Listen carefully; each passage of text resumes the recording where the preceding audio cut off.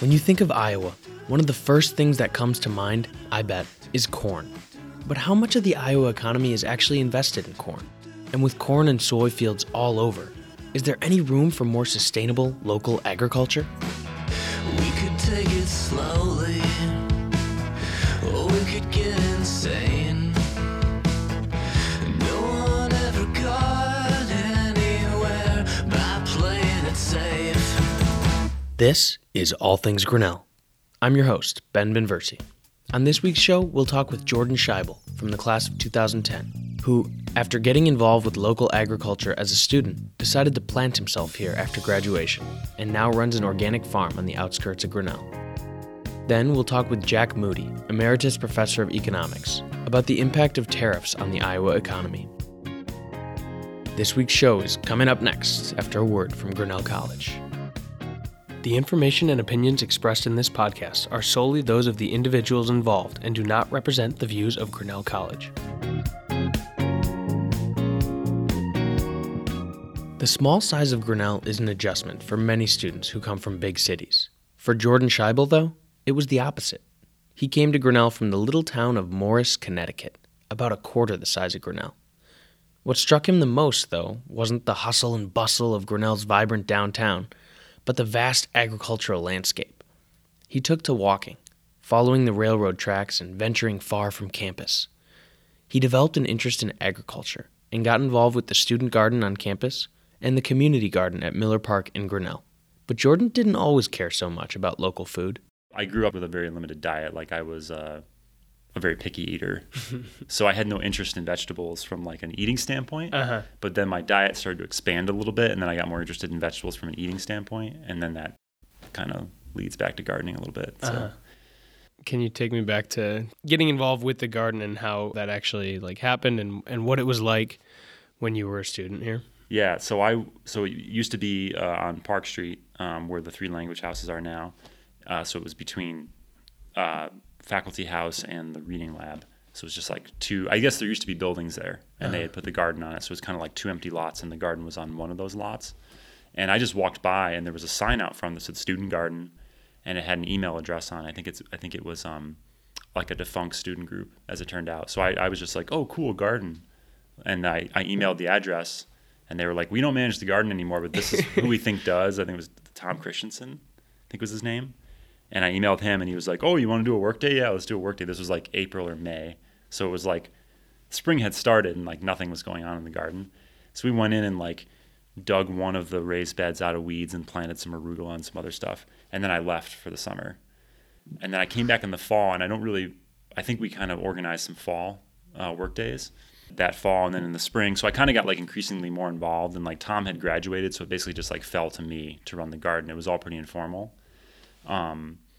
And I think around that time we started a student garden group, and like got a garden email and stuff, because up to that point it was like had been managed by one of the environmental groups, like which is now long defunct. So there was like kind of this transition where it actually became its own student group. And this was also around the time that we were pushing for Eco House. So my second year was the group that got together to do Eco House. So it was kind of like that group of people was also involved in the garden. So a lot of stuff happened that second year of us trying to like kind of like reclaim the garden from weeds and like pull up like old landscape fabric. And I think that summer, the summer before my second year, there had been a group project. It was a project for peace. Yeah, and so that group got a grant to do like basically to put more local food into the schools and so on. And they acquired like a greenhouse around that time, and that was the greenhouse that was there that they installed there. And this thing started happening then, and I went to Grinnell and London in the fall of 2008, and when I got back, it was like my garden, like that. I started pretty much running it from then on. And that summer after my junior year, we did the Sarah Boyer Community Service Award. So there was a group of us who got together and did that. We started the community garden at Miller Park, Lake Nyanza, which is still there. And then we also managed the student garden. So I was there from, I got back to Grinnell in January, and I stayed all the way through my final semester, my senior year. So I got to see the garden through the entire growing season. That was the first time that I had managed a garden like through its entire.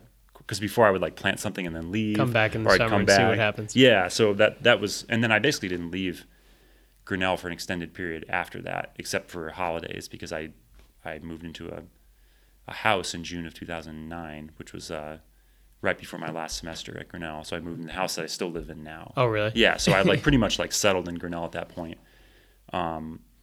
So when I graduated, I was still kind of taking care of the student garden, and I was trying to get other people to like take over. And that was when I got involved with the GALFA interns, which there still are. I don't think they're called GALFA anymore, but GALFA was just stood for Grinnell Area Local Foods Alliance. And it was kind of just a name that John Anelson used to do his work. And at one time it had a paid staff person. They actually had like a 1 or 2 year grant, and they had a paid staff person. But after that, all they did was they funded 1 or 2 summer apprentices, and their job was to take care of the student garden mainly, and then do some other things. And so I got involved in like helping to select people for that, along with Ann Brow. And so I did that for like 3 or 4 years after I graduated, and then I was kind of in this supervisory role where I was like helping get people up to speed about how to manage the garden. So I can think of at least 3 sets of apprentices that I worked with, possibly 4 that I worked with over the years, and they were working for the summer, but then the expectation was, yeah, but once school starts, you'll kind of like also help manage the garden too, and that didn't always happen because they had their own activities and stuff. So the garden was kind of like usually really well kept during the summer, and then like fell off during the school year. Mm-hmm. And that was kind of the pattern for the years leading up to the new garden starting. So Take me through the decision to stick around Grinnell after you graduated and plant your roots here. Yeah. So my wife Emily, we got together in 2007. So when I was a second year, and she was a senior at Grinnell. So she graduated, but she had been running what is now called the Liberal Arts in Prison program as a student, and she wanted to do it full time. And she had a dean, Kathleen Scarrett, who now has since moved to, I forgot where she went, like to Vanderbilt or something. But she was very supportive, and she basically got her a job to run the prison program full time and to start a credit program, which is what she really wanted to do. And so she was staying in Grinnell, and then I was finishing school. When I finished school, she had a job, and we had moved into a house together with our housemate Kirsten and her daughter Lydia, and we still live there. So if that hadn't happened, we probably wouldn't have stayed in Grinnell. But it was like, okay, we're here. And so I'd run the student garden. We also had funding to pay for like our food over the summer. And so we bought CSA shares. So I had a CSA share from Grinnell Heritage Farm. And that summer I ate from the garden in the CSA share. And it was like my first summer of eating locally and understanding the seasons. And I got introduced to tons of vegetables, kohlrabi, rhubarb, turnips, things I'd never eaten growing up. And like cooking and like being in my own house and cooking. So that was a real introduction to eating locally and seasonally and gardening. And that fall, there was a couple of Grinnell students, Thomas Agrin and Allie Gannade, who now live in Iowa City. And Allie works for New Pioneer Co-op. And Thomas is a painter and a muralist, and he's painted a ton of murals for New Pioneer and in Iowa City. They worked for Grinnell Heritage after they graduated, and I knew them. And Allie approached me and said, hey, Grinnell Heritage is starting their fall share, and they need workers in the fall, like to harvest carrots and beets and storage crops and stuff, because that was the first year they really like had a huge amount of storage crops. And so I got hired to work like 10, 12 hours a week that fall at the farm. And so that's when I started working at Grinnell Heritage, while still doing like gardening stuff and finishing my last semester in college. Uh-huh. But I knew that Thomas and Allie were leaving to go to Iowa City after the end of the growing season. So I knew Grinnell Heritage was going to be looking for employees. And I was going to be I was graduating mid-year, and I needed a job. And this was like the depth of the recession too. There were really no jobs at all. Like even like really, there was just nothing. And so I said, hey, I'm available if you need a full-time worker. They're like, yeah, sure. So I started working full-time there in April 2010. So that was right after I graduated. And I stayed working there for 3 more years. And that's really how I got introduced to organic agriculture. And through Grinnell Heritage, I got hooked up with PFI, Practical Farmers of Iowa, started meeting other young farmers who were in that network. I got hooked up with Midwest Organic, the Midwest Organic Conference in La Crosse, Wisconsin, which is the biggest organic farming conference in the world. Well, not the world, in the U.S. And I went there on a scholarship, and I met people who were similar to me in that they had no farm background and they didn't own any land, and they were still farming. And they're just like doing it. They're just like, yeah, I'm leasing like a half acre here and a half acre here and like running a CSA. And I was like, I was really blown away by people's like gumption to do that. And so that really got me thinking that, because I came from a non-farm background. I didn't own land, wasn't from here. There was just kind of this like barrier where I just felt like I couldn't farm, like it wasn't possible. Like it would be even if you wanted to. And it was like I didn't know if I wanted. It felt very like presumptuous, or that I'd be like a real poser if I thought I could farm. Like I don't have any of the things that you're supposed to have, but there were people who were doing it, and so that really started to break the psychological barrier for me. But that was basically how we ended up in Grinnell. Yeah. Can you tell us a little more about Middleway Farms and how that's going for you? Yeah. So Middleway Farm is I leased land from the Lucina family. So they're the fourth. I guess Joe is the fourth generation to live on the farm, and they have pretty deep roots in this area in Tama area. So it's just north of Grinnell. I originally got hooked up with them because Molly Rideout, who was my year, got hired to run an artist residency on their farm, Grin City Collective. So Joe and Laurel live on the farm now, and Tom and Alicia are Joe's parents, and they moved off of the farm. So Joe went to MICA, the art school, and he used to like invite his friends back to the farm for the summer just to like do art. And so they had this kind of informal artist residency going, and then they kind of formalized it, and like they kind of kept making it more and more professional and like an actual thing. And then they hired Molly to like run it and actually make it more than just a summer residency. Actually have like a spring and fall residency and expand it beyond college students, which originally it was just for like Iowa college students, and then they would do like Illinois college students. And a bunch of Grinnell people have went through that iteration, and then they went through this later iteration of Grin City too. But they at this point they were in this real like expansion phase where they're like, oh, what do we got this whole farm property? What are we gonna do? And Molly knew me; she knew I worked for a farm, and so she invited me and Emily over for dinner because she wanted to talk to Emily about doing work in the prisons. She wanted to talk to me about a garden, and I'm like, well, you should just start a garden. I mean, like, why haven't you started a garden already? And like the next week we were out plowing up a space for a garden. With Tom. So like Tom was like, you know how to drive a tractor? I'm like, sort of. And he's like, so I get on and he's teaching me how to use a plow. So we plowed up a pretty big area, like a 2,000 or 3,000 square foot area. And that next year I managed the garden there pretty much on a volunteer basis. I was still working at Grinnell Heritage and doing other stuff.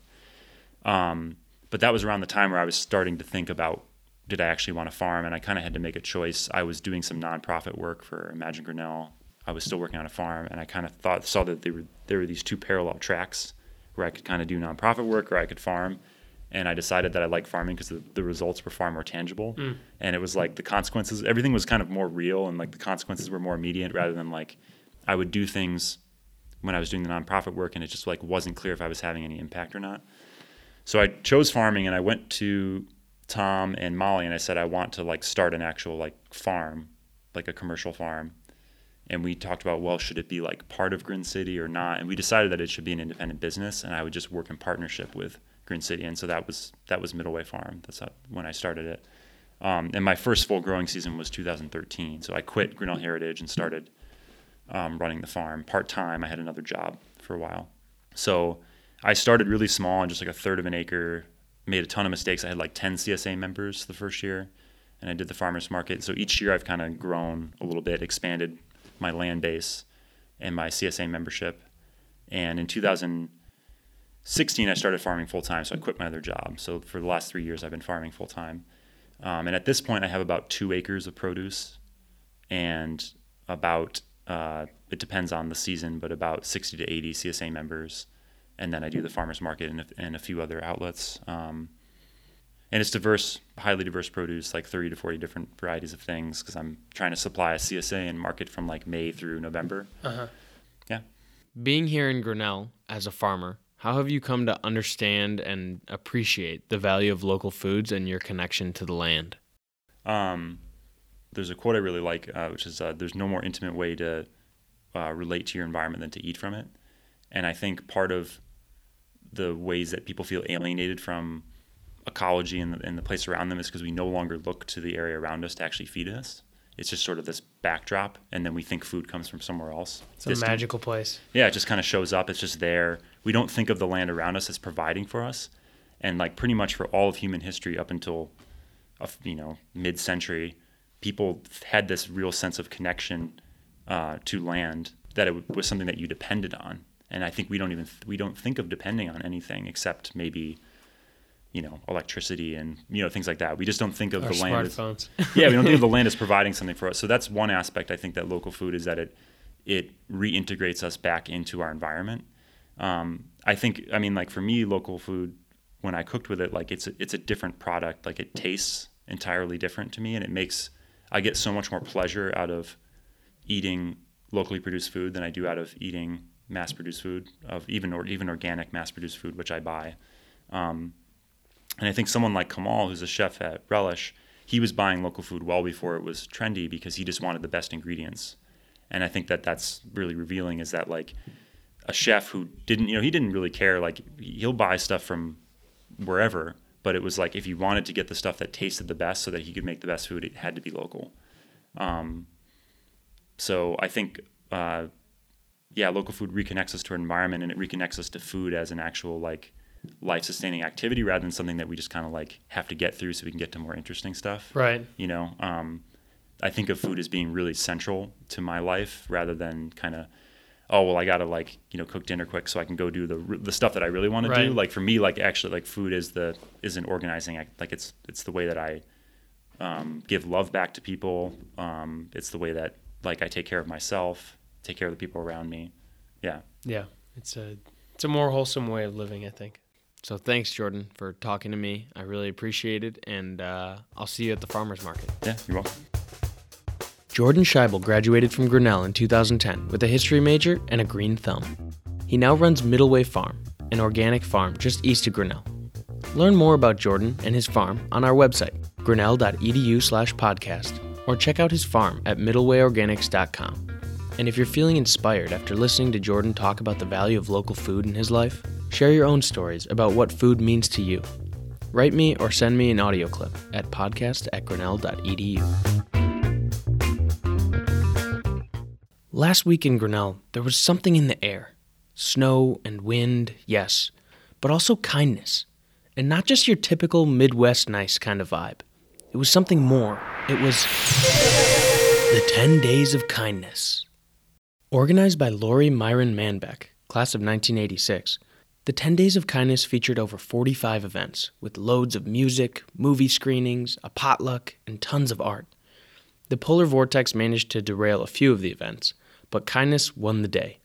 Or most of the days, anyway. Cornelia Clark grew up in Grinnell and graduated from the college in 1909. As an only child, Clark spent much of her childhood in nature. She learned photography from her father, experimenting on her pet cats, and then turning her lens to the natural world, becoming a well-known nature photographer. More than 1,200 of her photos were published in newspapers, journals, and magazines throughout the country. Upon her death in 1936, she bequeathed more than 3,000 negatives to her friend and Grinnell College professor, Henry Conard. When Conard left Grinnell for the University of Iowa, he took Clark's photography with him, using them in his botany classes. But when he retired to Florida, he left the bulky negatives behind, stacked up in boxes to be forgotten. At the turn of the century, when the University of Iowa ended its botany department, the glass plate negatives were discovered and rescued by the State Historical Society.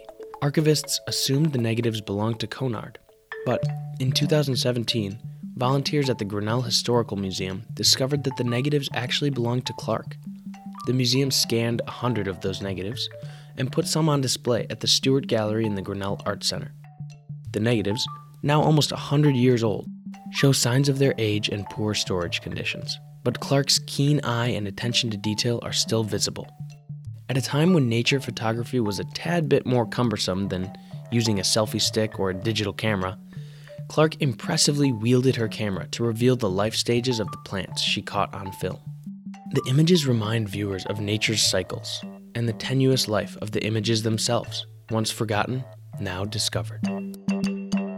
In other museum news, if you're in Grinnell, head over to the Drake Community Library to check out a new Smithsonian traveling exhibition. Hometown Teams: How Sports Shape America opens Friday, February 15th and runs until April 20th. There are also two powerful new exhibitions at the Faulkner Gallery: Reckoning with the Incident, John Wilson's Studies for a Lynching Mural, and Dread and Delight, Fairy Tales in an Anxious World. If you're not in Grinnell, fear not. We'll have a story about these exhibitions on the podcast in a few weeks. But if you can make it over to check them out, it's well worth the visit. Although Jordan's Middleway Farm isn't shipping his crops across the world, many farmers in Iowa do just that, so they've been directly affected by the ongoing trade disputes. Around 90% of Iowa's land is devoted to farming, and driving down I-80, you could be forgiven for thinking that Iowa is just one giant cornfield. It's easy to get lost in the maze, but you might be surprised that only 3.5% of the state's GDP is directly related to agriculture. When you throw in supporting industries, that figure rises to about 16%. So, how big a part of the Iowa economy is agriculture, really? Jack Moody, Emeritus Professor of Economics at Grinnell, joined me to sort through all the noise about trade wars and understand how tariffs are affecting the economy here in Iowa and across the country. Agriculture isn't the only thing going on in Iowa. In fact, if you go to the webpage for the Iowa Economic Development Authority, they'll be telling you we're actually a pretty well diversified economy here because we've got other sorts of activities going on where we're national leaders as well. So, for example, the insurance industry. We've got Grinnell Mutual here, Principal Financial in Des Moines, among others. We like to brag that we have the lowest tax on insurance premiums of any state in the nation, so we attract a lot of insurance activity here. There's clearly been a lot of action getting companies like IBM and Google and Amazon, the electronic data storage elements that we can see, the big units that are sitting out there on I-80. That would be another place that's created a lot of what we could even refer to as high-tech sort of activity. Then there's renewable energy. We're number one in ethanol. We're number two in biodiesel. We're number three in wind power. So those are all potentially items of the future. I'm not sure how we would want to characterize all that. But we also have manufacturing. When we look at actually what gets manufactured, though, if you look at food processing or heavy equipment or chemicals, herbicides and fertilizers being made, a lot of them link to agriculture. So it's not as if agriculture is this real tiny element that doesn't have other tie-ins to the rest of what's going on in Iowa. So from that standpoint, I think that we could still say agriculture is very important, especially in terms of what does Iowa sell to other states or other countries that let us buy things from other states and other countries. So agriculture would be one of the important exports there. Speaking of exports, who are our international trading partners in the agricultural sector? Yeah, so if we look at agricultural exports, our number one customer in 2017 was China, buying about $22 billion worth from the U.S. Then the number two customer was Canada, buying a little over $20 billion, and the number three customer was Mexico, buying almost $19 billion. So those three countries are an important slice of the market. Then I guess it makes sense that the primary targets of tariffs have been China, Mexico, and Canada. Can you take us through these tariffs and what those countries have done in response?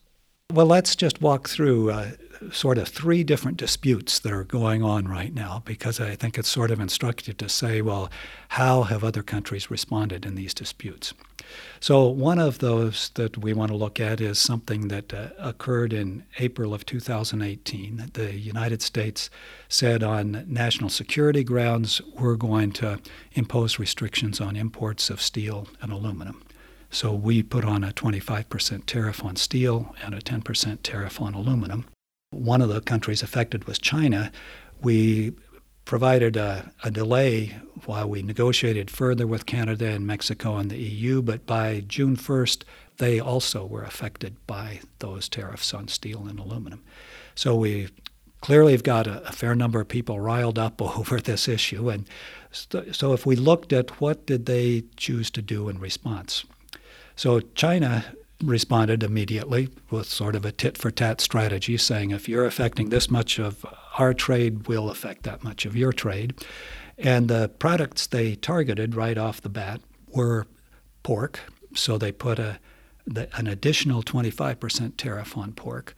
The original tariff was about 12% on frozen pork, which is most of what we send them.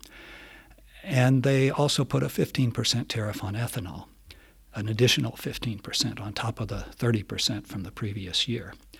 So those clearly were going to affect the agricultural sector. They also addressed fruit and nuts, things that aren't so big in the Iowa agricultural story, but for California and other places, that would be an important element to look at. And they hit steel products coming from the United States as well. So then on June 1st, when we affected our NAFTA partners, Mexico and Canada, Mexico responded with a 10% tariff on pork from the United States, and they raised it to 20% by the end of July. Now, in one sense, it's sort of interesting that Mexico did not immediately put a tariff on soybeans or corn, things that they could use to make feed to raise their own pork. And so that they're basically saying, well, if we can bring the feed in, we can create employment for Mexicans, and we'll just keep the U.S. pork out so it's not competing with the Mexican farmers who are feeding out the pork instead. So an interesting strategy that looks like it had an economic rationale. If you're trying to protect jobs in Mexico, that probably was a good way to respond.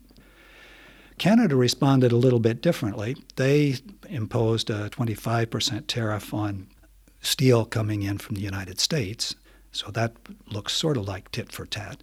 But then they picked a lot of other products that we might wonder, well, this looks like a real grab bag of items that they choose to pick. But if you look at the Canadian commentary, they basically said, well, we're going to pick items that we think will be most important politically. So if Paul Ryan, as Speaker of the House, produces pickles in his district, we're going after pickles. And if we have Mitch McConnell from Kentucky producing bourbon, we're going to go after bourbon. And if there are swing states like Pennsylvania and Florida that we know the Republicans want to hold on to, we're going to go after orange juice and we're going to go after Hershey's chocolate and things like that. So it looked like a strange collection of items, but probably it was intended to ratchet up the political pressure to say we should get this resolved, that this is an outstanding irritant here. If we look at that case, though, we would find that the United States eventually did sign an agreement with Mexico and Canada that's essentially replaced or changed NAFTA around, but they didn't deal with U.S. national security restrictions on steel and aluminum, and they didn't deal with the Mexican retaliation on pork. That's still there. That still would be a disadvantage in trying to get access to the Mexican pork market. So that's about 40% of U.S. pork exports are now under restriction, either by Mexico or by China. Iowa State made some calculations and said that has resulted in the drop in the value of a hog by about $18 per hog. And if this lasts a whole year, we would be losing over $2 billion from that sort of a restriction. Wow. So that's a significant story that says you might hope there are going to be future negotiations to resolve that, but sort of the leverage to try to get a bigger agreement seems to have disappeared a little bit if this U.S.-Mexico-Canada agreement has been signed and this was not part of it. They sort of ignored that or swept it under the rug. Mm-hmm. So that's the first issue. Then we've also got the issue of tariffs levied against China because of inadequate protection for U.S. intellectual property. When China allows American firms to do business in their country, they often require that they share their technology.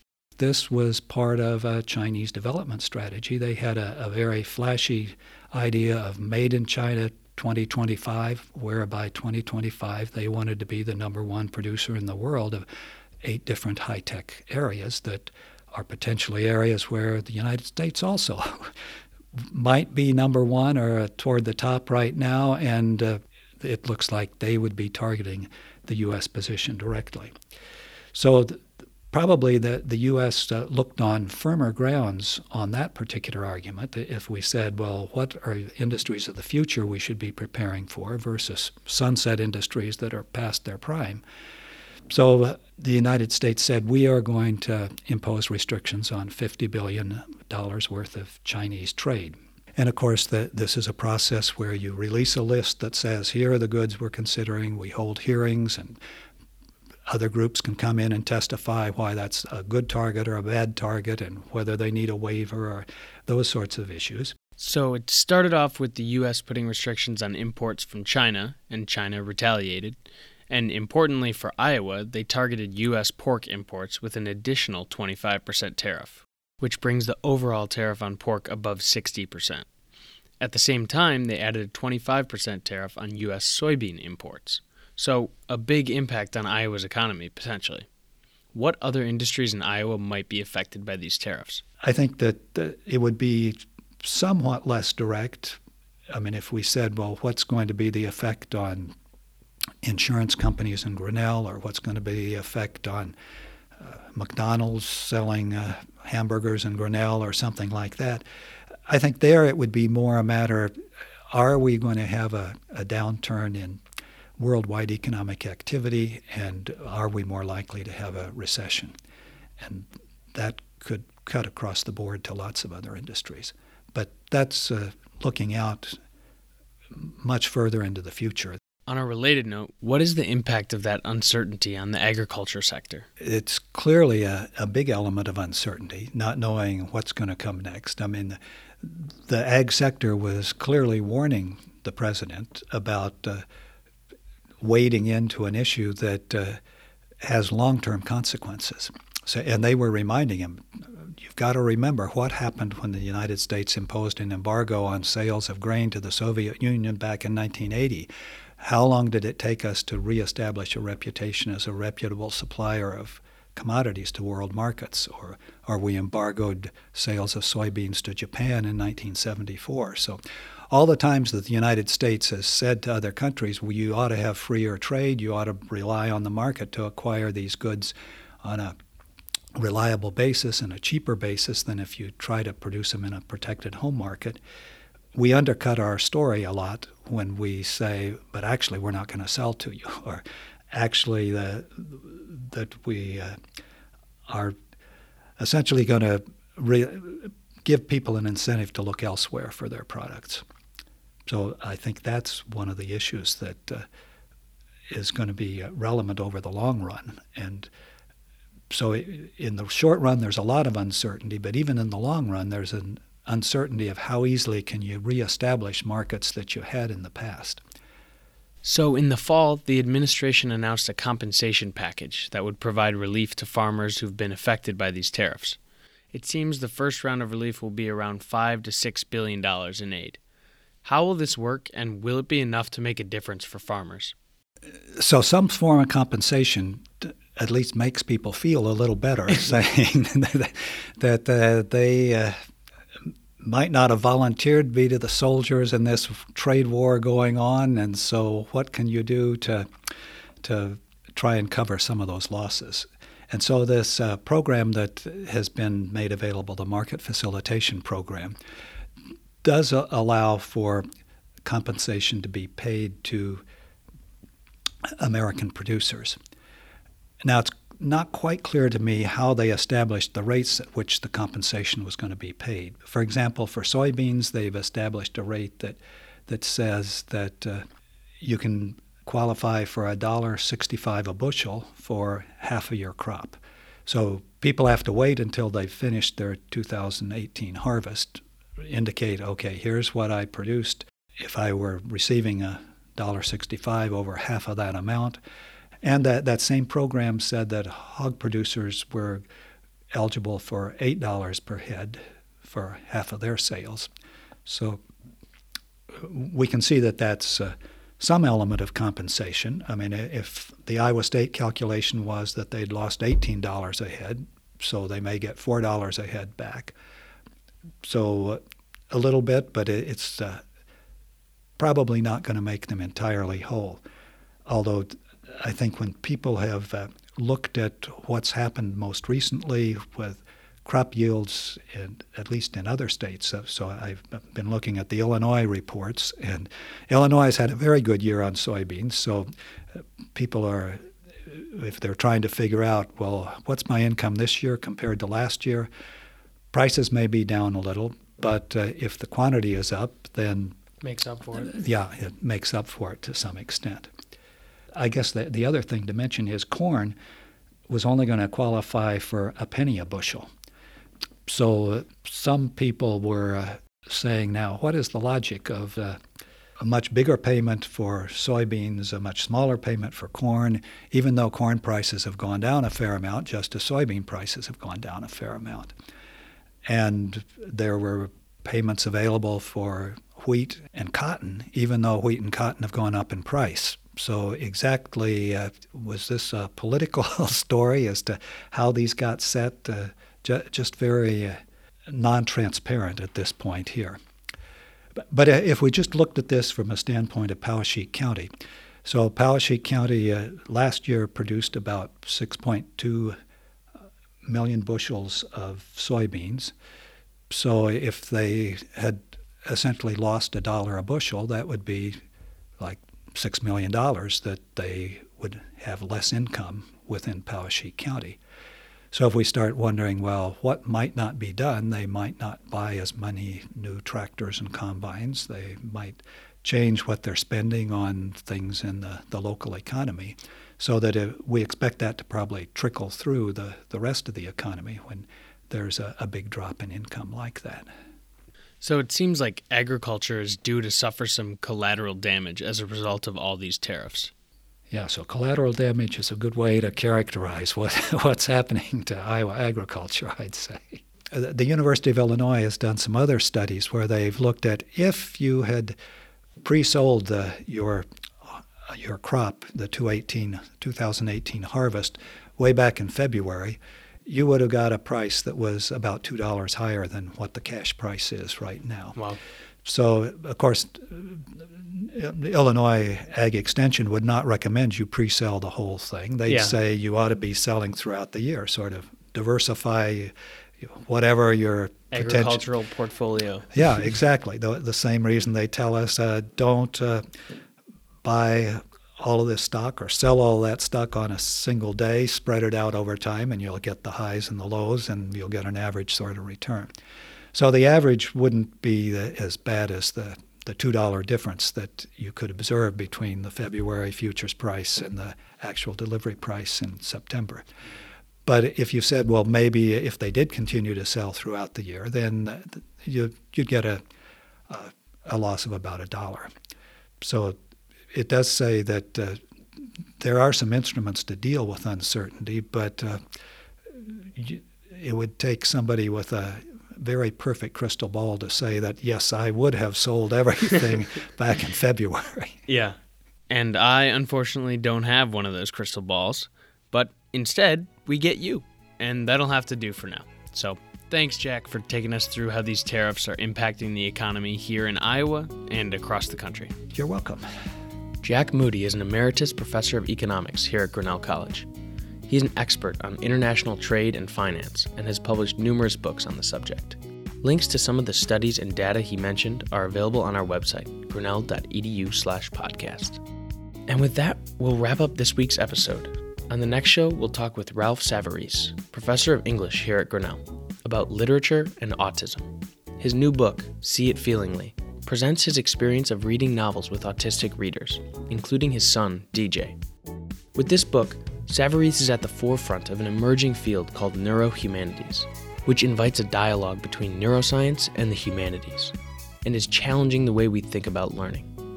Ralph's book is eye-opening and essential, especially for people with autistic children who are trying to navigate the education system. I'm excited to share our conversation, and I hope you'll tune in. Music for today's show comes from Brett Newski, Audioblocks, and Poddington Bear. If you'd like to contact the show, email us at podcast@grinnell.edu or check out our website, grinnell.edu/podcast, for more information about the guests from today's show. And don't forget to subscribe to the podcast wherever you listen. I'm your host, Ben Benversi. Stay weird, Grinnellians.